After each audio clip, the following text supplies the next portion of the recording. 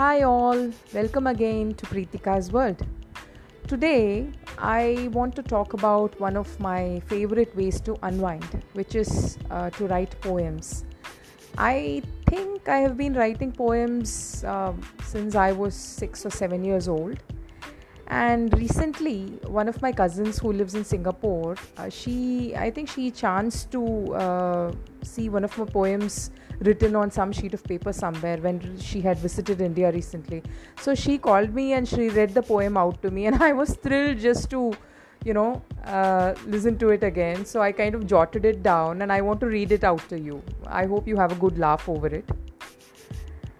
And my cousin's name is Deepu, and thanks Deepu for telling me about this poem of mine. And the poem goes like this: I wish to eat a dish made of fish. The fish should speak English and understand Spanish. But when I try to eat it, it should vanish because I am a vegetarian. How do you like it?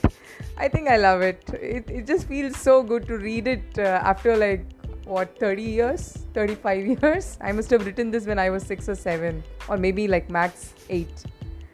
So yeah, I hope you that brought a smile to your face as well. And there was something else I was thinking about today, just things that I need to remind myself daily about. And these really help me. And I'll just, tell you what are the kind of affirmations that I use on a daily basis. To live in the present moment. Everything that happens is meant to happen, so stay motivated. Stress helps us grow, just use it positively. Come to terms with who you really are. This too shall pass. I am the best creation of God. I am meant to be like this. I love myself. I dress well. I care for myself in an honest, truthful way before caring for others. I am grateful to the divine for everything, and I am a super successful multi-millionaire. So how do you like these affirmations? I hope you can resonate with those as well, maybe one or more of them, and I hope it helps you as well.